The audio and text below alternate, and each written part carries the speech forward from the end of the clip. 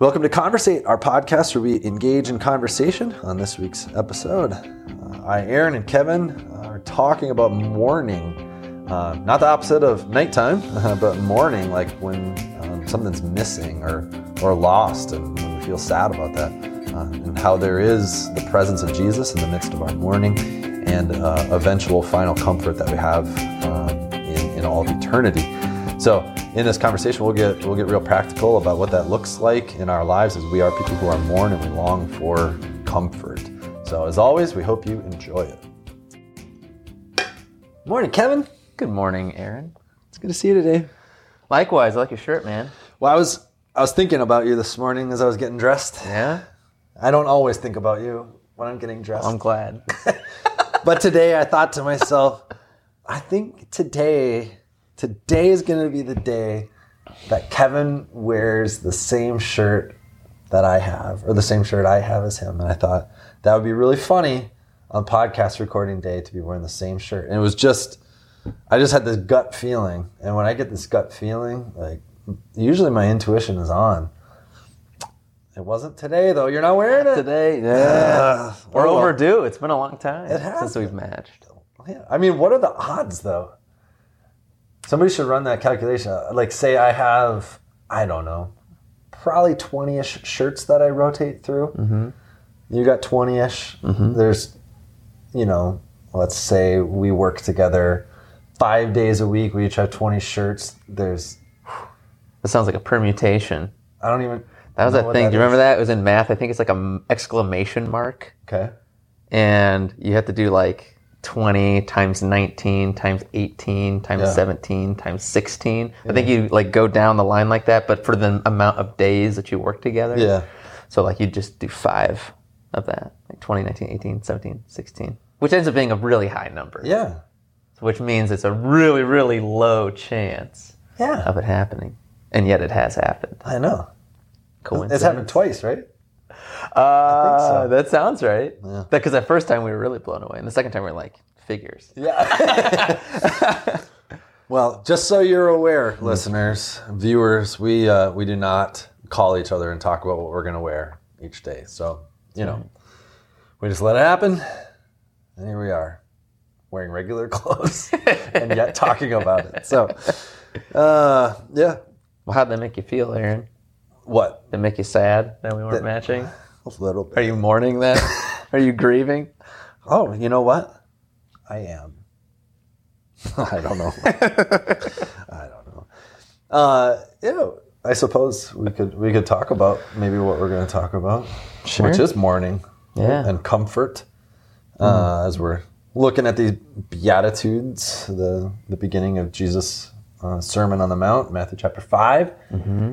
Yeah, that's what I preached on this last Sunday. Blessed are those who mourn, for they will be comforted. Mm-hmm.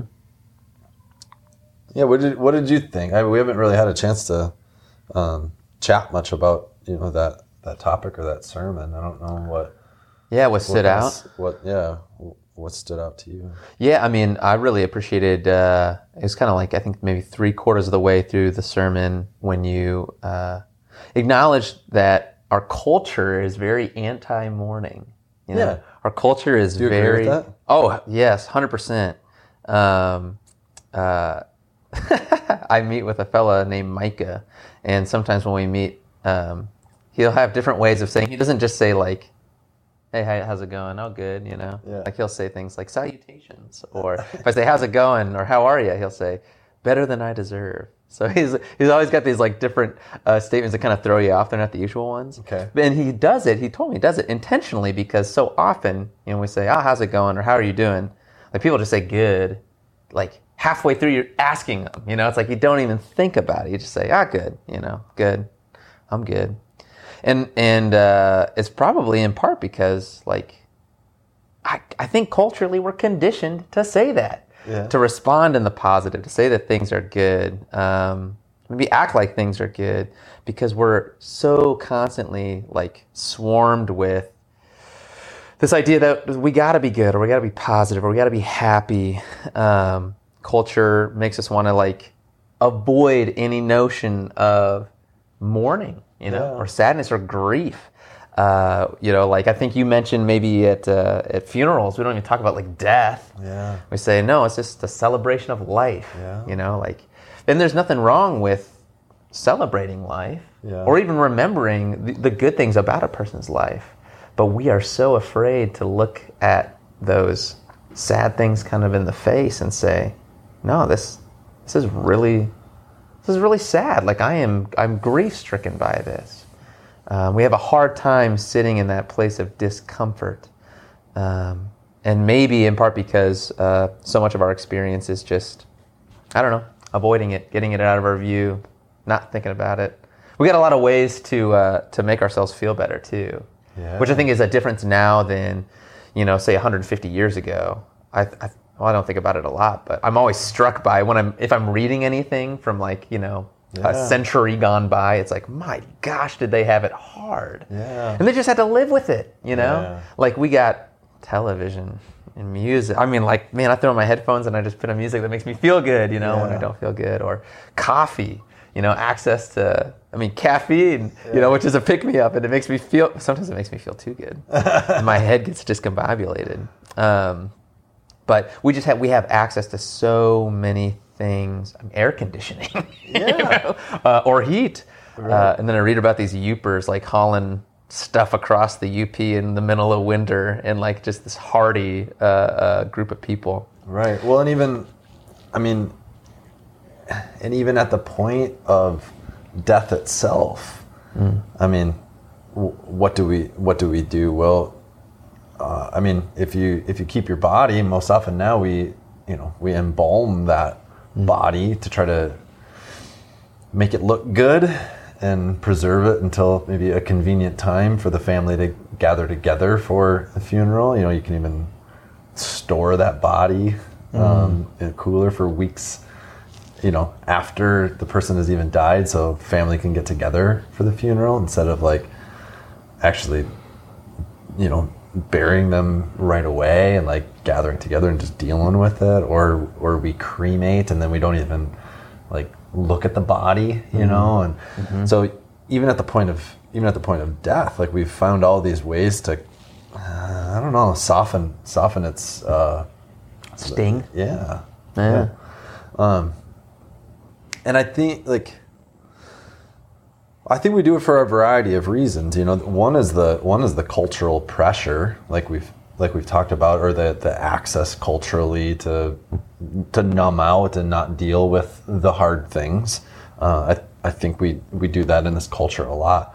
But as I also said in my sermon, I think from a Christian perspective, we're tempted also to feel like maybe we shouldn't mourn. That I don't know, we hear this a lot from people, and I've maybe wrestled with it myself, where it's like, well, I believe in Jesus, he's strong, he loves me, he's got it under control. I don't need to be sad, like there's those kinds of like, even I don't know, there's Christian pressures or whatever to make it feel like we shouldn't mourn. Things are supposed to be good because we believe in Jesus. But Jesus is actually saying something different in this beatitude, where he's saying, blessed are you who mourn. Blessed are you who are mourning right now, which is an acknowledgement of the reality that until the resurrection from the dead, until that last day, there will be mourning. And being a follower of Jesus will actually make you more aware of that mourning. That's what Jesus is saying. Like when you follow after him and you desire his kingdom and the perfection of it and the final and full restoration, when that's what we desire, and then we look at what we have right now, we're going to mourn over a lot of stuff. And so that's what Jesus is telling us. Like, the more that you follow me, probably the more you're going to mourn. And so it's like, oh, okay, well, I don't really like mourning, but then what that does is it like that anticipation of the resurrection and the restoration of all things, it actually makes us long for that even more, because we don't have it yet. Right. We don't have it yet. And I think like that's why an appropriate understanding of the resurrection from the dead, like, and the life of the world to come, our future hope, if we don't have that right and a right understanding and anticipation of it, then I think what happens is instead of waiting for that day and anticipating it, we think that we're supposed to have all that now. I think is what happens. So yeah, and I appreciate it too in your sermon that you helped us understand that there's a little bit of a tension there. You called it, this tension between the now and the not yet, right? Like, it's not that there's no comfort whatsoever now, and that we just got to go around moping every day, in misery, and to try to do that even. But it's so it's not that. It's not that we're called to be just constantly sad, essentially. But there is also a reality to we're not gonna have fully constant, some sort of blissful existence now on this earth, right? Like, we're gonna be faced with heartbreak and heartache, and God's call to us has never been, one that says, "Yeah, like you're with me, everything's just gonna be smooth sailing." Right. It's really like kind of the opposite, right? Like, no, if you follow Jesus, there is going to be mourning. You are going to have your eyes open to, so many of the things in this world that are just broken, so many things in myself that are broken. And yet, you're also not just following me, I'm with you. Yeah. And I have come to bring peace, and you know that I'm going to restore all things in the end. But you even have that foretaste of that peace right now, because you know it. You know it's coming. So even now you can kind of dabble and taste in that. Yeah. And work towards it. And that's that whole idea of, like, in Paul's letter in 2 Corinthians, in his first chapter, he does this whole thing about we're called to comfort those who are in any affliction with the same comfort that we've been comforted by God. That's right. That word teaser. Yeah. So it's basically what Paul is saying, and I didn't flesh this out all that much, but Christ suffered and went through afflictions, even death, and conquered it, so that he can comfort us as we deal with our afflictions. And then as he who has overcome afflictions and death can comfort us who are in afflictions and death, we then too can comfort other people in their afflictions as God has comforted us in ours. So he's just a step ahead of us. Right. And then as we receive comfort from him, we can comfort others. With not with our comfort, not with earthly comfort, but the kind of comfort that God can give to us. I don't know. It's like, I don't know. Like, so I've got 4 kids. You've got 2.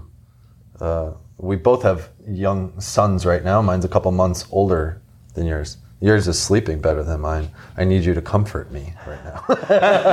No, but it would be like, if we were sharing those struggles, and I've kind of been, I've been through it, if you're going through it, then it's like, I can say to you, I don't know, in some way, like, I can offer some comfort to you having gone through an experience that you're going through, right? We know this reality, or I've seen it play out too. Like, we've had people from our church. I'm just thinking of a number of examples, but like one family lost a baby, a stillbirth, but they're part of a community now of other people who have had that same experience, and they get comforted by those same people who have had that same experience. Right. So we can. Jesus has had the same experience as us, even death itself, and he's conquered death. So Jesus can comfort. We know that he can provide comfort to those who mourn, because he's already overcome that thing that we mourn the most, which is death. Yeah. And I think like one of your tips at the end of your sermon of kind of how to practically do this, like, this is what you're kind of bringing in right now, practically. What does this look like? And when we've been kind of trained by Jesus in the way of mourning, then we're not so quick to try and move to that like stasis of like happiness or peace or whatever. It kind of slows us down, knowing that, oh no, mourning is part of existence on this earth and part of, especially when things are not going right, when they're broken. But if I've been through that, then like I've experienced it, so I don't need to rush whoever is coming to me to that place. I can first just be present with them, use my ears, let them share with me this heaviness. But also, I think one of your tips had to do with kind of pointing to that not yet. Yeah. And like you're saying, like when you're a stand-in, when you've gone through something and you know just how rough it was, to go through it, that helps you open your ears to someone else who's now in the middle of it, expressing it, just to listen. But you're also standing as kind of a living proof that there is another side to this as well, right? I'm a little further down the road. Yeah. I know what it's like to be in your shoes, and man, you're right, it sucks. Yeah. Let me weep with you for a minute, like Paul, right? Like weep with those who weep. Because I've been there, I know how you feel, right? Yeah. And sometimes we're not in a position to say that. Sometimes our experience can't speak to someone else. Right. But other times God connects us, like, this couple you mentioned, to other people who've been to it. But then they're kind of, they're standing there as, hey, I'm living proof, man. Like, there's a road ahead. Yeah. It doesn't feel like it right now, but you're going to get through. And hey, if I can help you in any way, like, ask me, like, if there's something I can share with you, please let me. Right. But we can only do that too, because like you said, Jesus has also gone through the ringer. Like he's experienced the brokenness, the damage, unto the most extreme form, death. Yeah. And then he stands as living proof of even to death. Yeah. There's another side to this. Like there's a road ahead, and it's a resurrection road. Yeah. Right? Yeah. No, I love that, man. I was thinking about this while you're talking. It was a number of years ago, but we had family come up to visit us up here. One of my wife's brothers and his wife. And at that point, they just had one kid who was like, I don't know, a year old or something. And I don't think we had any kids at that point. I think there may have just been the one kid. And so we went on this hike. I had never been on it. None of us had ever been on this hike before. All right. And it wasn't an easy hike. It wasn't long, but it wasn't easy. It was Bear Bluff. I don't know. You haven't been up I've heard of it. Yeah. No, I've never been. Well, we should go sometime. Yeah. But I had seen pictures of like what the summit looked like and stuff, but I didn't know what the terrain was going to be like or anything. So we're getting into this hike, and they've got this less than year old kid who now, like, we're at least like a mile in to this hike, and it's a loop. We know this, but it's sort of like, well, how far have we gone? And then the baby started getting really upset, and then they needed to take the baby out, and my sister-in-law needed to nurse the baby, and then it's like, oh, man, the baby's tired, and should we turn around? Do we keep going? And I was like, you know what? If you guys want to you guys just sit and stay right here, and I'll run ahead. I'll check it out, kind of, figure out where we're gonna go and stuff. So I literally did that, and I took off, and I just kind of went for a jog for a while, and I made it all the way to the summit, and we weren't that far away, and so I went back down, and I was like, we can do this. It's gonna be great. We can get to that spot. We had packed lunches. I was like, just a little bit farther. We'll sit down. We'll chill. We'll just enjoy the view. Like, we can do this.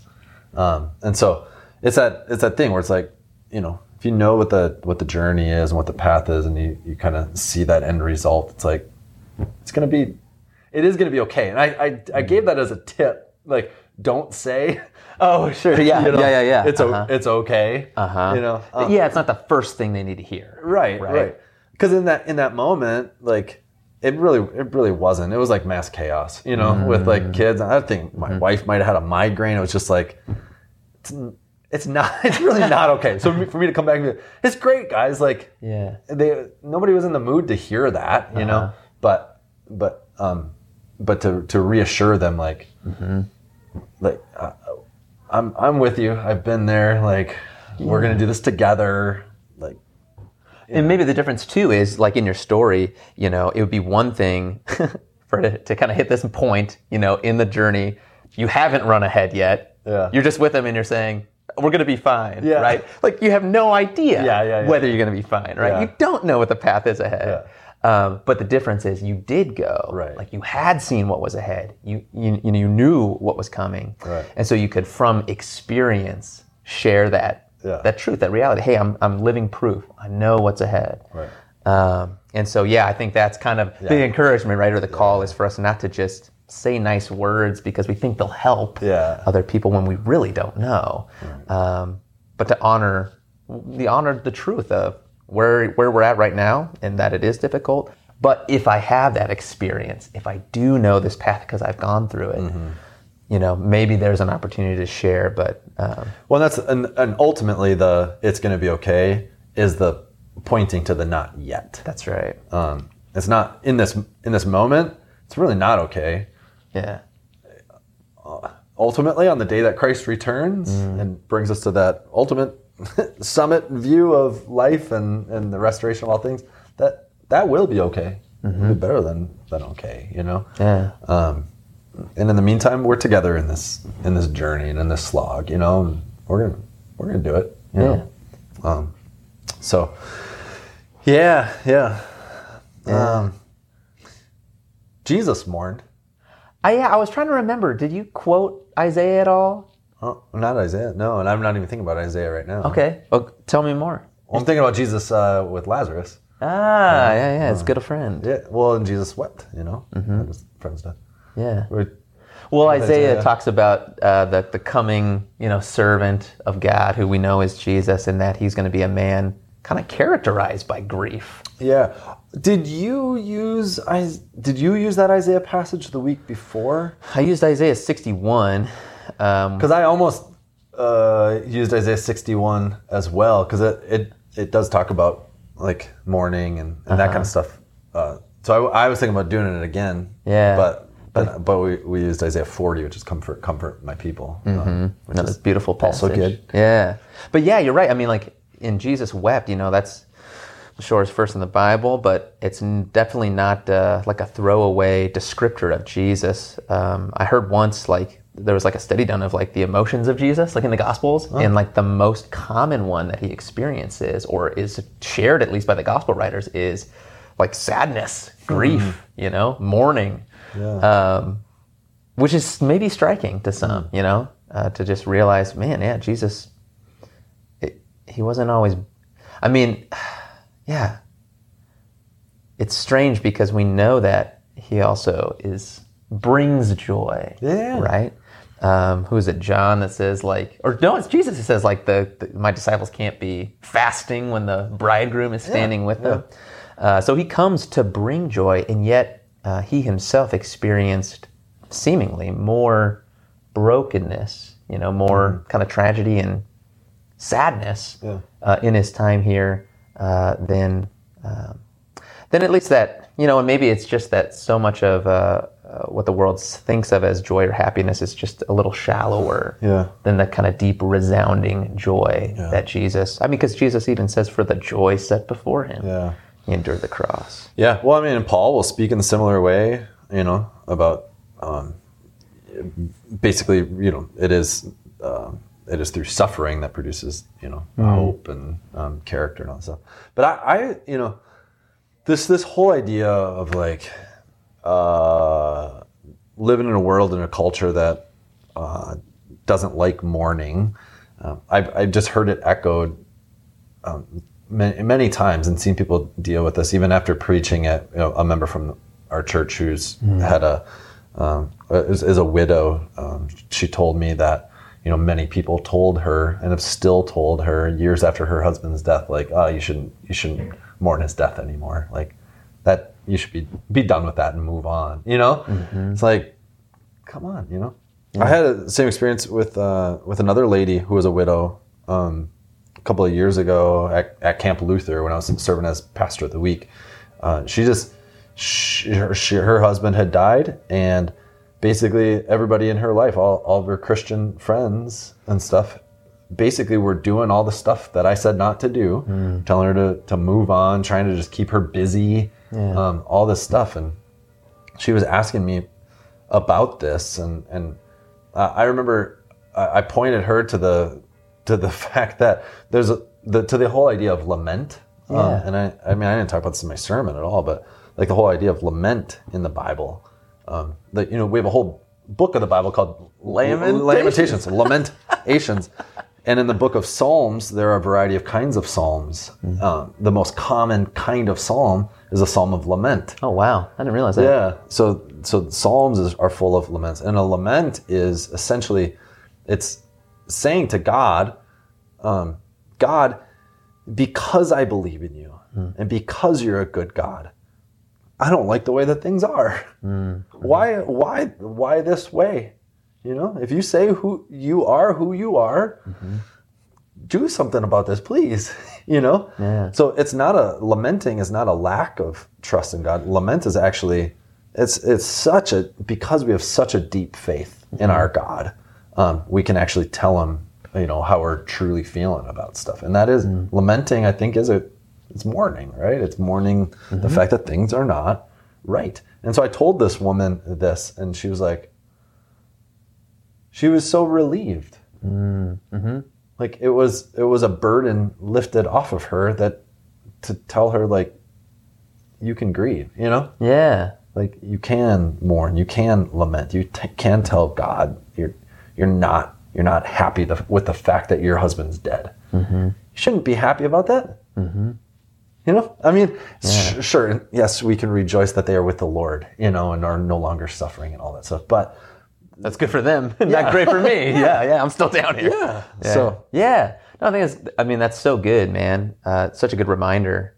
And I think, if that's new for you, like as a listener, maybe it'll be a little awkward when you first try to lament to God. But like my encouragement would be like, understand that God is the best listener. Yeah. Like sometimes we want God to speak. We're like, I want to hear from you, God. I want you to tell me like what I need to hear. God invites us in prayer to like just share with him, and he will listen. He's an incredible listener. And in his good timing, I think the harder part sometimes is kind of keeping our eyes open for his response. He does respond, right? He does respond. And it may not look the way that we're hoping for it to look or expecting for it to look, but yeah, go to the Psalms, look for a lament psalm, and find the one that really resonates with whatever it is you're dealing with, whatever particular thing that's upsetting you or putting you in that tension of, this isn't the way I thought my life was going to be. This isn't the way I thought things were going to go. And air it up to God and let him field what it is you're suffering with, because he can handle it. Yeah. And he invites us to draw near to him. And maybe part of the misnomer we have is that somehow getting close to God means that we look happier or look stronger or look this way. But in the scriptures, it seems like it's the opposite. That like God is like attracted, to our brokenness, to our suffering. It's like a magnet for him, So if that's where you find yourself, don't feel like you're distant from God. Know that he is going to draw near to you. Don't do what the world says and busy yourself up and numb out. Just allow yourself that space to kind of be broken with God, and let him feel your struggle. Yep. And again, you're blessed when you mourn, because Jesus promised you, as I'm with you. The kingdom of heaven is yours right now.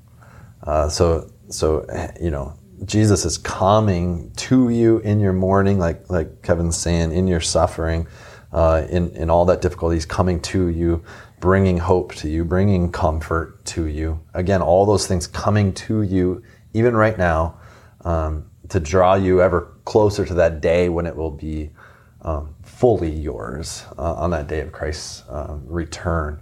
And so, again, let's hold one another in hope. And I think over the next couple of weeks in the Beatitudes, it's going to be similar. It's similar kind of theology. It's this kind of constant reminder Jesus is with us. We're blessed. We long for this day to come. It's not quite here yet, but Jesus is still here. And so that's kind of what all the Beatitudes are, with just little different angles. We had the morning, and then what's this next one again? Humility this week, Humility. meekness. Yeah. Yeah, and it's again like the same, what you're saying, that verbal pattern. Those who are, for you will. Yeah. Those who are, for you will. Yeah. Yeah, so that future hope. Yep. Yeah. So we'll keep jamming on this, and we pray that as you mourn, because you are people who are mourning, that you will be comforted, and then go and comfort some others with that same comfort that God provides you in Jesus. So, Kevin, as always, good to be with you, bud. Amen, brother.